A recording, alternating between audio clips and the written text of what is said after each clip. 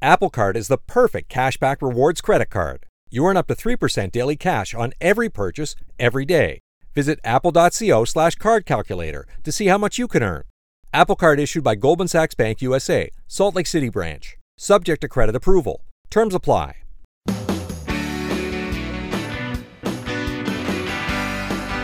It's my pleasure to welcome you to the Clark Howard Show. Our mission is to serve you and empower you so you make better financial decisions in your life. In today's episode, money and relationships. Talking about finances has long been a problem in many marriages, but there are new challenges today that I want to talk about that are affecting couples at all different stages of involvement. And guess what? Coming up later, paper products are going up in price after coming way, way down in price, and you're never going to believe the industry-sourced reason why that's happening. I will fill you in on that. So I want to talk about something right now. And Clark, I just wanted to quickly read you a question that came in to the show that's about what you're talking about, so maybe you can answer it. It's from Bo in Kentucky. He said, I wanted to know if Clark has any recommendations about couples financial counseling. Okay, so that's all I get is couples financial counseling as a kickoff. Okay. So I'm glad that you're asking that question because this has been something that has been on my radar for a number of years, is that couples seem to be comfortable communicating about so many things, even really intimate things, but cannot seem to get across the threshold of talking about money. Part of it is the ages that people are coupling are generally significantly later than they used to be. People used to pick out a partner very, very young.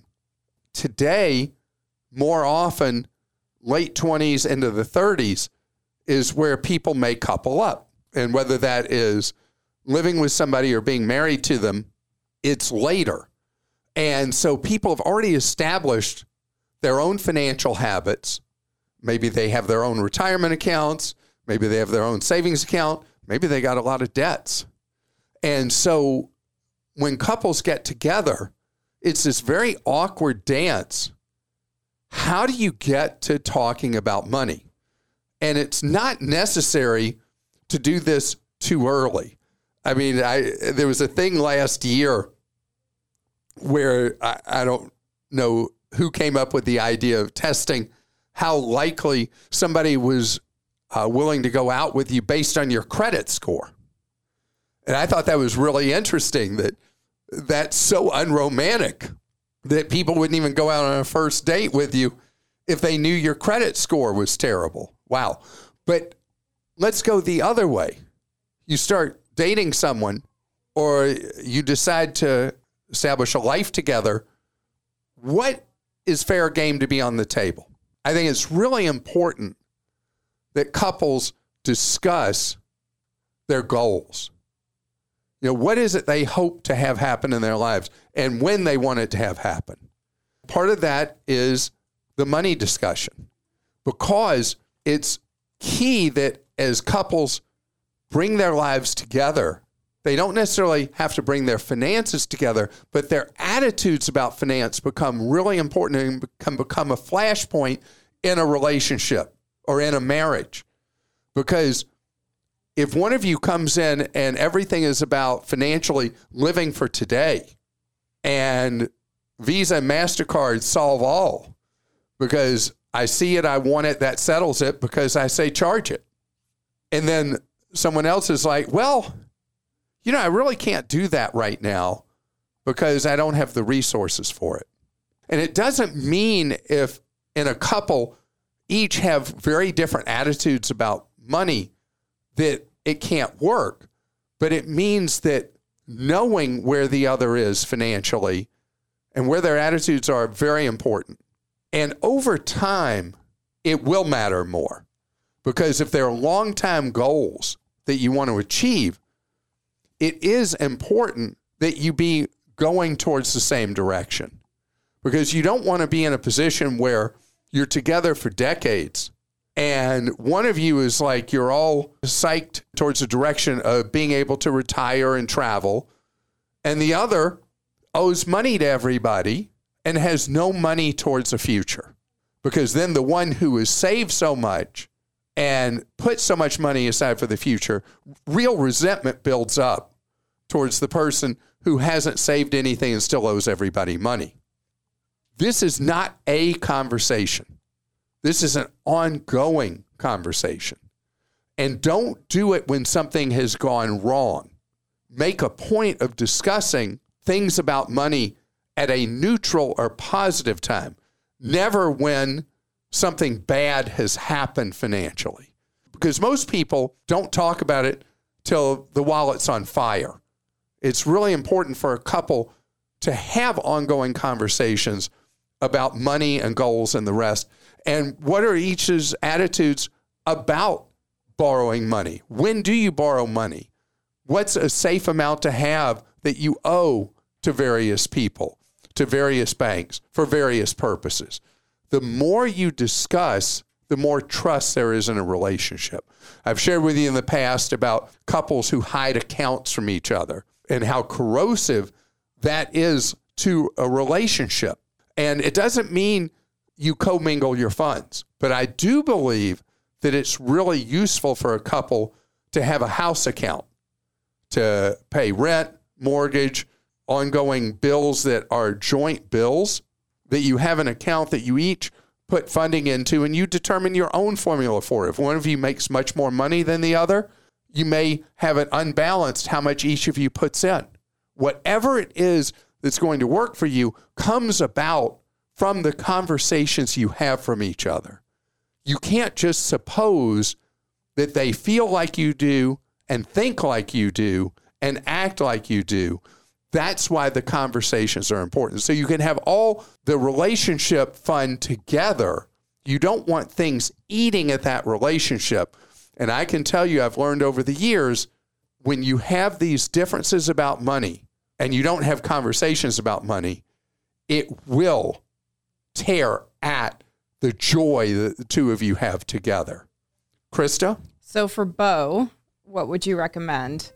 Read it again, because that was so long ago. He wanted to know about financial counseling for couples. So it could be one of two scenarios, I would say. Like either they could be in financial trouble, so maybe they need a counselor for that, or just trying to get on the same page. And I'll say from my perspective, hiring somebody who's a fee-only fiduciary planner and sitting down with my husband and I, even if you pay him for an hour, is great to help you set goals too and work together. So if you're in that kind of situation, I do think that could be helpful. I agree completely with what you said in a situation where it's like goal setting moving forward. And I want it to be a fee-only planner, of course, and we have on Clark.com how to do that. But the other scenario is financial counseling if you're in financial trouble. Usually, and this is so open-ended that we can only suppose what we're talking about here. The National Foundation for Credit Counseling at nfcc.org has counseling available, and it forces couples to put all their chips on the table. And you have to talk about the obligations you have, the income you have, and can you just meet the daily expenses? And I don't want it to get to that point. That's why I want so much for there to be ongoing conversations. Remember, again, never out of anger, never out of a time that there's a financial fire. You want to have those conversations when neither party is going to be naturally in a defensive mode. Yeah, I remember when we were younger, my husband and I would do Friday night finance meetings. Like just, they could be very brief, but we came to a place where we needed to talk once a week about how we were doing. And so we would get pizza on Friday nights and sit. We'd have a conversation, look how we did the last week. And then, so we don't have to do that anymore, but that was helpful for us. Well, the interesting thing in your relationship with Mike is that early on, he was really somebody who I worry about tomorrow. And now he's totally focused and is a phenomenal saver for the future. Yes. And you were always there, but he has progressed that direction over the years. Well, I actually listened to you before I started working for you, so I owe you and your advice for getting me started. All right, let's go to some other questions. This one's from Joanne in North Carolina. My husband and I are both in our early 50s and have no outstanding debt. Our home and automobiles have been paid in full over the last few years. We have our general household bills that are always paid before the due date. Both of our credit scores were always 800 or above. Mine still is. However, my husband's credit score has dropped to 720. The only thing I have that my husband does not have is a credit card. I use it and pay it off monthly. Is this what's keeping my credit score up? Is getting a credit card to use and paying it off monthly his best option? We don't like debt, especially in this economy. Will his score keep dropping if we don't do something? Almost certainly, yes. You're living this debt-free existence. And so now the credit system has no way really for him to figure out how he would meet credit obligations. And he doesn't need credit.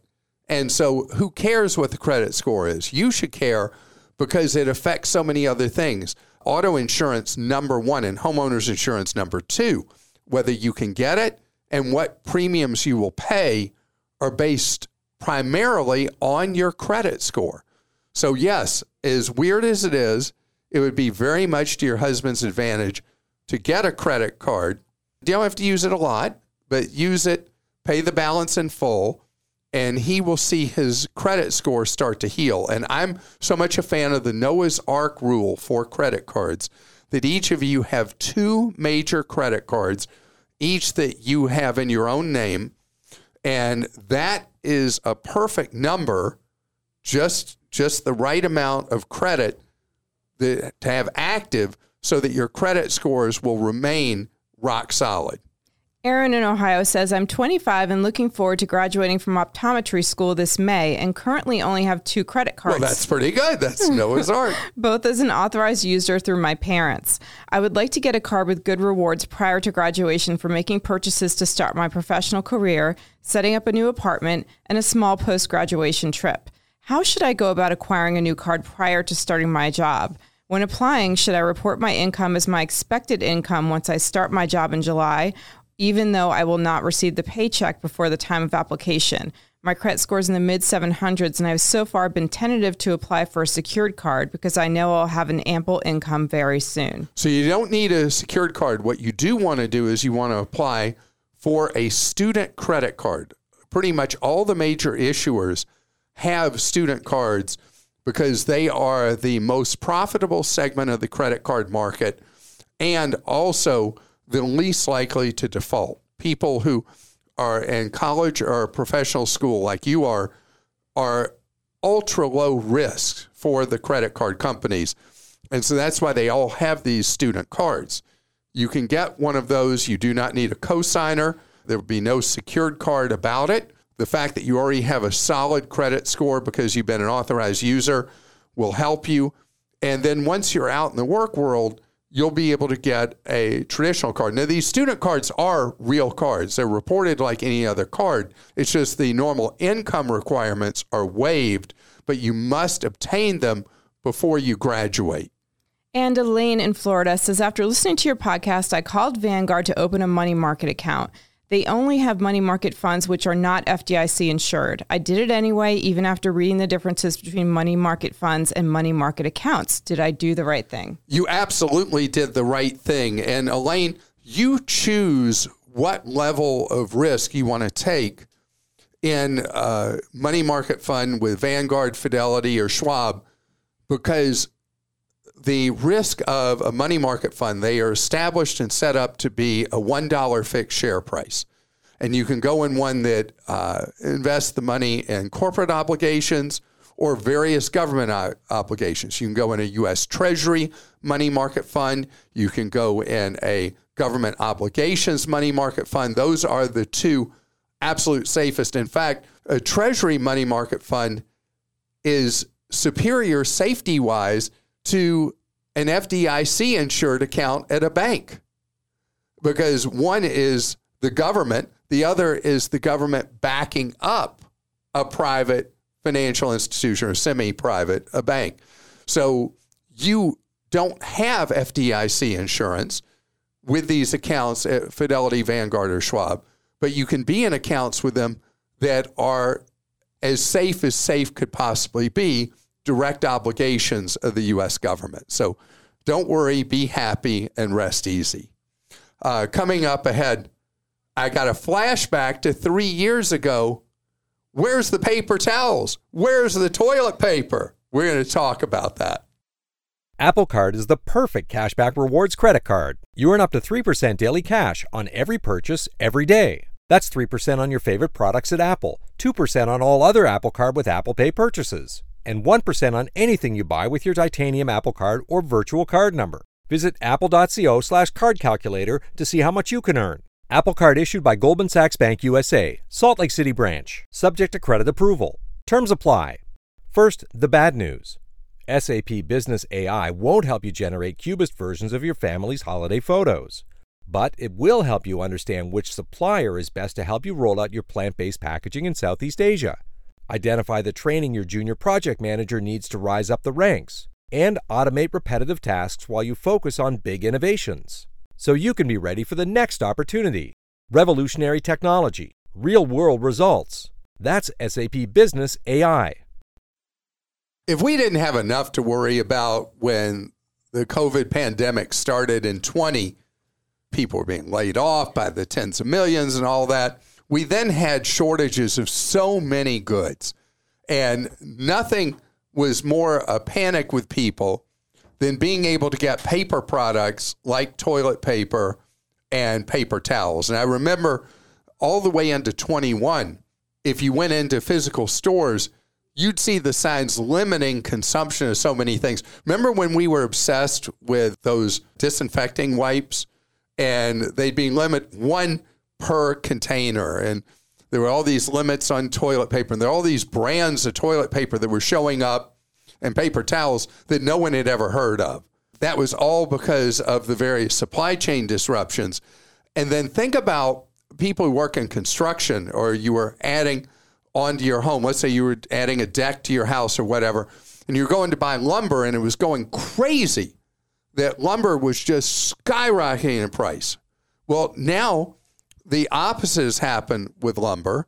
Lumber is down by 2/3 over the last year in cost. And so now the mills that were running full tilt, a lot of them have gone quiet.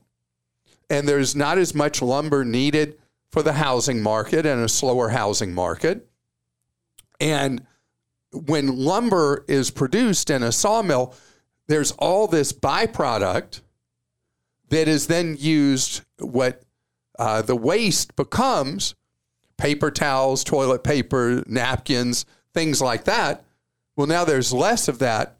And that's why you may have seen these price bumps in the cost of paper goods of late. It's weird how we've had multiple years of disruptions. First with supply chain. Now supply chains in almost all economic sectors have healed. I said almost all. And now it's not a supply chain issue. It's an actual production issue. And that's why you may see prices that have come so nicely down on paper goods that we buy, suddenly seeing a bump up. Now, as far as us struggling to find a roll of toilet paper or find a supply of paper towels, that's not really in the cards. There's nothing severe enough that's going to happen, but the prices being higher, that is. And, there's something we did as a family back in 20 that is actually stuck in our house. Never even knew it existed. There are these reusable cloth replacements for paper towels. And took me a while to get used to them, but they roll on a roll. You use them, then you wash them, and then you use them again, and it eliminates the paper towels. And that became something of necessity when it was hard to find paper towels, but it's something that we still do in our household. Now we use both depending on the circumstance. So we as humans always adjust. We always figure out ways to deal with things. One of the funny things that I've only read about in trade publications and the business press is when the toilet paper shortage was a real thing back in 20, a lot of people put in these attachments, their toilets, that used water instead of toilet paper when you were done. And Krista, you remember in Japan, that's how they do it anyway. It's like a built-in bidet. Yeah. And so people do, one of the great things about us as humans is we do adapt to circumstances. And that's one where we absolutely did. I have to tell you, speaking of not being able to adapt with toilet paper, we did try in our household the new, I don't know if it's new, but the Kirkland Signature, like softer paper, like the one that's supposed to be better. You were bragging on it. The one that comes with the funny kind of, what's that color on the front? It's like a cross between pink and purple. It's like a lavender thing. Yeah. I might have been bragging that I was going to try it, but it gets 2 thumbs down from the DiBiase household, I have to tell you. So you paid all that premium price to get the Costco Kirkland Signature premium toilet paper, and it was no good. We're back to Charmin Ultra. Okay, which was on sale recently at Costco. Whenever it's on sale, we buy extra. Okay. Okay. Becky in Florida says, during a recent trip to St. Thomas, I booked a catamaran tour through a website which says they have the lowest price guarantee. We enjoyed the trip, but found out from some of the other passengers that we paid $150 more for 2 people than they did. They booked directly through the catamaran company. I emailed the website with proof of the cheaper cost through the catamaran company, and they said that our tour was different. The only difference was the word luxurious in the title. I even emailed the catamaran company, which said that it was always more expensive to book through a third party. Is this a scam, much like the mattress companies who slightly change their mattresses that you can't really compare apples to apples? Also, at this point, what more can I do other than leave a bad review on several sites, such as TripAdvisor and the tour company's own site? File a complaint at bbb.org about this tour operator. We've had many complaints about this. This is not really a tour operator. They are a booking service. And so there's an additional markup. And something you should know when you're going somewhere in the Caribbean, you're going somewhere where there's fun in the sun, the event you want to do, the tour, almost always is cheaper direct because of all the markups they're having to pay to the various, could be they're paying a local tour operator commission who then is paying the outside referral service like this that's removed at least 2 steps from the actual catamaran trip you took. And they're really stupid in a situation where you caught them on their low price guarantee. They just didn't say, you're right, here's your money back. That is really foolish because now you're going to post these reviews and you're going to file your BBB complaint, and we'll see what happens with that. But the problem with any of these things is you've got to do your own research and you've got to contact the actual service provider directly. To call that a problem really isn't accurate. One other thing, a lot of times when you're doing something that's an activity, wherever it is, at a resort, wherever, and you book through a tour operator and they're picking you up at your hotel and they're taking you to whatever it is, there's another markup for that. Many times it's a lot cheaper if you get to whatever the activity is on your own and then you pick up the trip there from the actual provider of that trip. This is from Wiggins in Texas. I read your article from 2020 on the pros and cons of buying a rental vehicle. Since conditions have changed since then, I was wondering what advice you have now. It's even a worse idea to buy a vehicle from a rental car fleet than it ever was. I rent cars a few dozen times a year, and I will tell you the quality of the rental fleet has gone down, down, down with the disruptions in the new and used vehicle market. I think that will improve through 23 and be normalized in 24, but the vehicles are ending up in the rental fleets for far more miles than they used to. They're not being maintained well by the rental car companies because they were not used to having to take care of vehicles that might have as many as 50,000 miles on them. And so the vehicles are suffering from neglect. The good news for you, though, is the used vehicle market, prices have come down a whole lot from where they were, and many brands are now showing a lot more inventory of new vehicles on their lots. One of the key pressures that pushed up the price of used vehicles so much is there was such an extreme shortage of production of new vehicles, and that is getting back more to normal from most automakers. The chip shortage has alleviated a lot of supply chain disruptions, gone away from the suppliers the automobile manufacturers buy from. And so the market is going to become more a consumer-friendly market. So I would not look at buying a used vehicle from one of the rental fleets. I think it's asking for trouble. And later this week, actually, I have you slotted to talk about how to buy a car in this market. So we will. Great. You'll get to that in more depth. Kathy in Illinois says, I'm 1 year into a 3-year car lease and finding I'm going way over my mileage. Would I be better off buying the lease out early or paying 25 cents a mile for the extra 5,000 miles? So what you do is you just wait till the end of the lease and buy the vehicle under the residual that is in that lease, because the mileage charge, we're talking about, you think you're going to end up 5,000 miles over, 25 cents a mile. So 1,250 miles, $1,250. You'll have to decide at that time if you want to pay the overage or if you've loved the vehicle and the residual buyout is a fair amount, you just buy the vehicle at that time. So you don't want to make that decision now. You want to let the 2 more years of that lease run before you make that decision on whether you buy this vehicle at the end of the lease or just take your lumps and pay for the excess mileage. And I want to thank you so much for joining us on today's episode. And the thought I want to leave you with, if you're part of a couple and you heard me talking about that money conversation, don't put it off.